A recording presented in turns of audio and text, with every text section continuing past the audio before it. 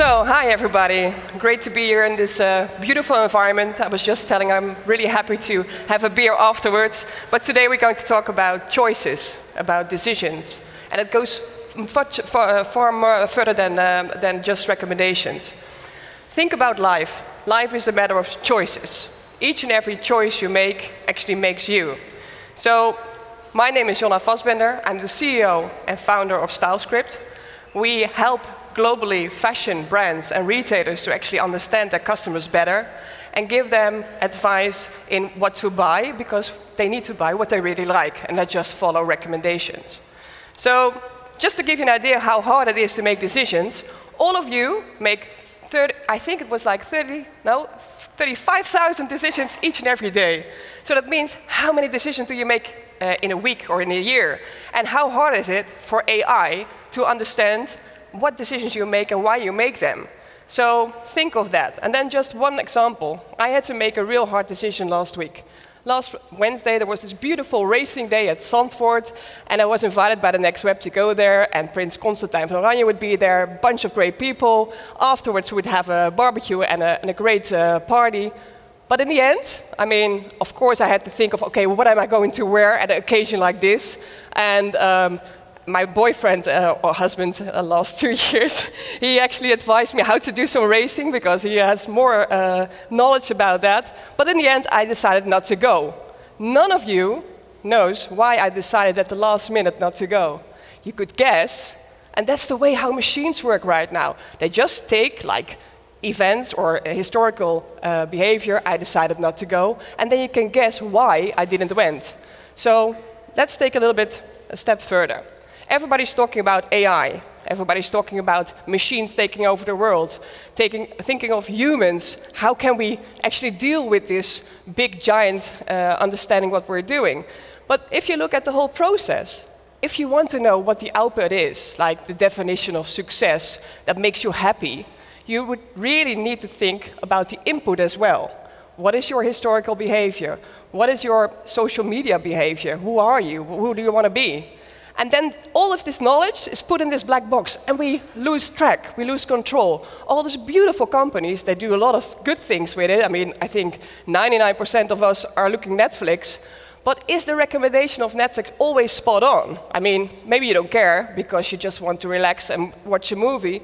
But for fashion, it goes already a little bit further. I mean, you want to wear where you feel really pleasant in, you want to feel confident in the clothes that you're wearing for a specific occasion like today. And think of financial or health. I mean, just leave it all up to the black box to decide what's best for you is really a tricky thing. So what we want to do today, and I'm not going to be like this teacher about algorithms, because I'm not the one who can do that, but I'm going to dive a little bit in this black box and about all these complexities that are inside. So first of all, start with yourself. All the decisions that you made in a day are already like a really big thing. I mean, you have your left brain, you have your right brain, you have your emotions, your thinking. All this influences the whole day of information. And then there's this AI, like technique, there's algorithms, there's predictive models trying to use your data. Then there's this enormous amount of data, structured data, unstructured data, and all inside this black box. Are we really going to wait for the output to just come on to us and say, okay, this is you, and just make the decisions for us? I don't think so. But let's take a next step into the decision making. Just a real easy example. If you're going to click on a few images, a few pictures, what you do during your customer journey, you decide, okay, this is what I like, or this is what I'm going to buy, or this is what I don't like. And you actually leave a trail. And this is a trail that you decided, it's your decisions. And in the end, you end up with recommendations or like a profile of yourself. So we think if you really are aware of the fact that all the decisions that you make are actually leading towards you, and you have influence on it, you don't have to be afraid for AI. I mean, you know who you are. You know that you're from your DNA, you know your values, your characteristics, your culture. And in the end, it leads to your result, whatever makes you happy. So inside the black box, a style is just an algorithm. None of us is original anymore. We've just been put in boxes. We're going to look alike, and is that what we want? We don't think so. So, does anybody of you know who this guy is? That's a good thing. He's the whistleblower of the whole Facebook Cambridge Analytica story. I mean, I think everybody heard about that, but nobody knows how he looks like. This guy, I mean, I think he's a brave guy. I'm not going to talk about Facebook or Mark Zuckerberg today, because I think other people did that for me. He actually started last week talking about the difficulty of understanding fashion and understanding style and understanding humans. And he actually really described it in a great way. He said the aesthetics and also the intuitive nature of fashion, understanding the visual power and the human interest in fashion is really, really hard for a machine to learn. And we're really far away from doing that. So we train StyleScript, we train our machines in the way actually young girls, 3 years old, observe the world. This little girl already saw hundreds of millions pictures in her young life. And what she does, she learns herself to look at pictures, think of what she feels about it, how she thinks about it, and if she likes it or not, or would say, I like the color, I like the flowers, but the shoes, they're stupid. And it's just the way how she would describe it. But it says a lot about how you should learn computers to see pictures, and it goes further than just detecting a shoe or a dress. So it's all about nuances. It's about personal characteristics. All of you, you are all unique. Nobody's the same. Nobody's wearing the same. But it's understanding how data is divided in hard data and soft data. Hard data is 50%. Everybody's just looking at hard data, like describing a dress, it's black, or it's cotton. But there's such a big world around that. And that is where we are focusing on to train machines to understand the soft side of products as well. And that's really a complex thing to do. So at the end, we want to make perfect matches. And as I already said, it goes further than just recommendations. I mean, recommendations most of the time show you more of the same. You have clicked on something, you bought something, and then actually you get the rest of your life the same things. And think of the impact of the choices you made in the beginning. The first choice you make is going to be of a real big influence on the rest of the choices you make in your life. And it's the same for a shopping experience. So we think that the black box, sure, the complexity will always be there, and machines will run much faster than we can process over here. But we see it more as like a growing thing, not being hidden inside. Just try to understand what's happening, follow the algorithms and models and the input and the output side, and the thing that you can influence your decisions. That's the most important thing. So let's take an example. This is Joan, and she's just going to have her customer experience. She's standing there with a friend in front of a shopping window, and she will just click on the items that she likes or doesn't like. Because what she doesn't like says a lot about her as well.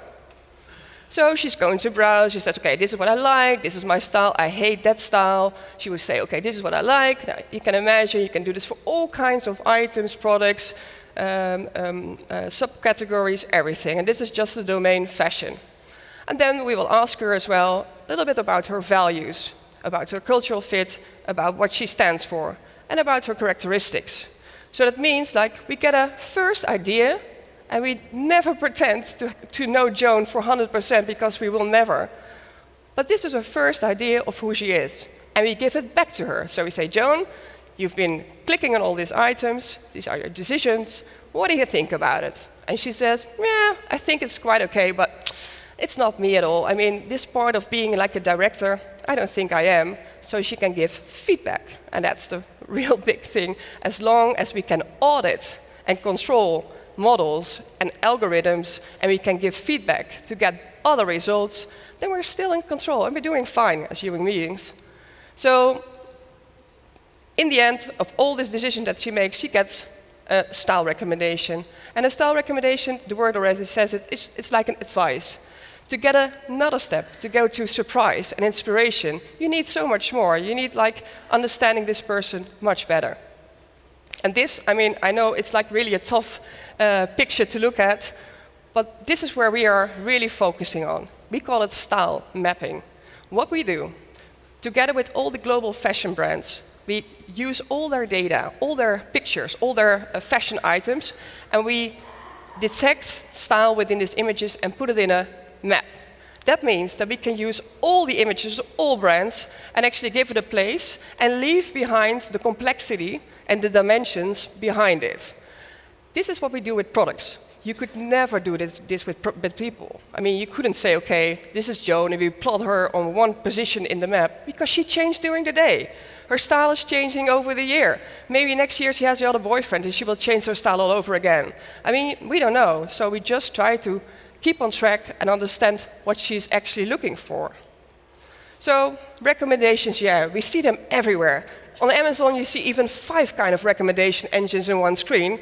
I mean, we know all that that's not really fashionable, but it works, so I don't say anything about that. Thinking of decisions again, just look at this. I mean, you clicked on the pictures, and it leaves a trail, but just changing your decisions will lead to another result, and that's really important to understand. In the end, it's your data. I mean, we're not going to talk about GDPR today, but it's your data, and you can decide whatever you want to do with it. And think of it as a quality filter. We all use social media in some sort of way, LinkedIn, Facebook, Pinterest, Instagram, but actually see it as before you go using social media, before you go shopping. Wouldn't it be nice to have like a personal style filter over your first click on a web shop, or before you go and make your pin board or whatever? It is already taking you so much time to fill this out, and it does it for you. And you can decide what kind of data you want to share. You can delete it, you can enrich it, and you can change it. So the main thing is we shouldn't be too afraid for AI, but use it for the better. See it as an AI mate, like a supportive assistant, and use it for the better to actually work together with humans to give better advice and more personal advice. We should leave the real brain-breaking work of tagging photos and doing calculations and predictions, leave it to the computer and give room to people like stylists and fashion designers that really have the passion for what they do, the room in their minds to do more to that, give added value to their professionals, so they don't have to be afraid about AI. Just make room and let the computers do the work you actually don't want to do. So, making all these decisions, Joan will end up with a personal style profile, actually like a total overview of all the decisions that she made. She can say, okay, this is me, but she can also say, yeah, partly it is me, but there are also items in it I would never wear because I never wear this kind of shoes, or I have another skin color, so it doesn't fit me. But it's up to her. She can decide whatever she wants to do with it. And then a real new thing, what I think is really interesting to just think about. What if you could use your personal style profile and take it with you wherever you go? So maybe you started your customer journey at Coach or at Stitch Fix or Amazon. That's the first trail you leave on the web. First you go to Amazon, and then you go to Nike, and then you go back to the Bijenkorf. But it's all you. In this style profile, it's all there. So you don't have to fill out your name anymore. You have your style in one place, and you can use it whatever you want to. So you can use it online, you can look at it on your mobile, you can even share it with others, and you can, of course, use it in stores as well. So could you imagine that if you are walking into the Bijenkorf on a Saturday morning, and you think, okay, maybe this time I want some assistance, and this guy is coming up to you, and you just say, okay, this is who I am. He can directly give you advice. So it's like really an easy tooling. For me personally, and I think that's the whole idea of AI, is use it for the better. And it can definitely support also next generation doing better things with it. So our children, our next generation, should actually have more room for things that really say something about who we are as human beings. We are not what we do as like a profession. We are good in giving love, taking care of other people, being creative, and feel the intention of doing something spontaneously. So I think if AI can take out all this complex and messy stuff in our minds, we can really focus on what we are really good at. So focus more on the more important things in life. And I think as well, focus on the beauty of life. I mean, a computer, where you would learn to look at this image, a computer would say, I see a little girl with blonde hair holding a baby. Me, as a mother of these two girls, I see so much more and I feel so much more. And I think computers in the upcoming 10 years will never learn that. Thank you very much.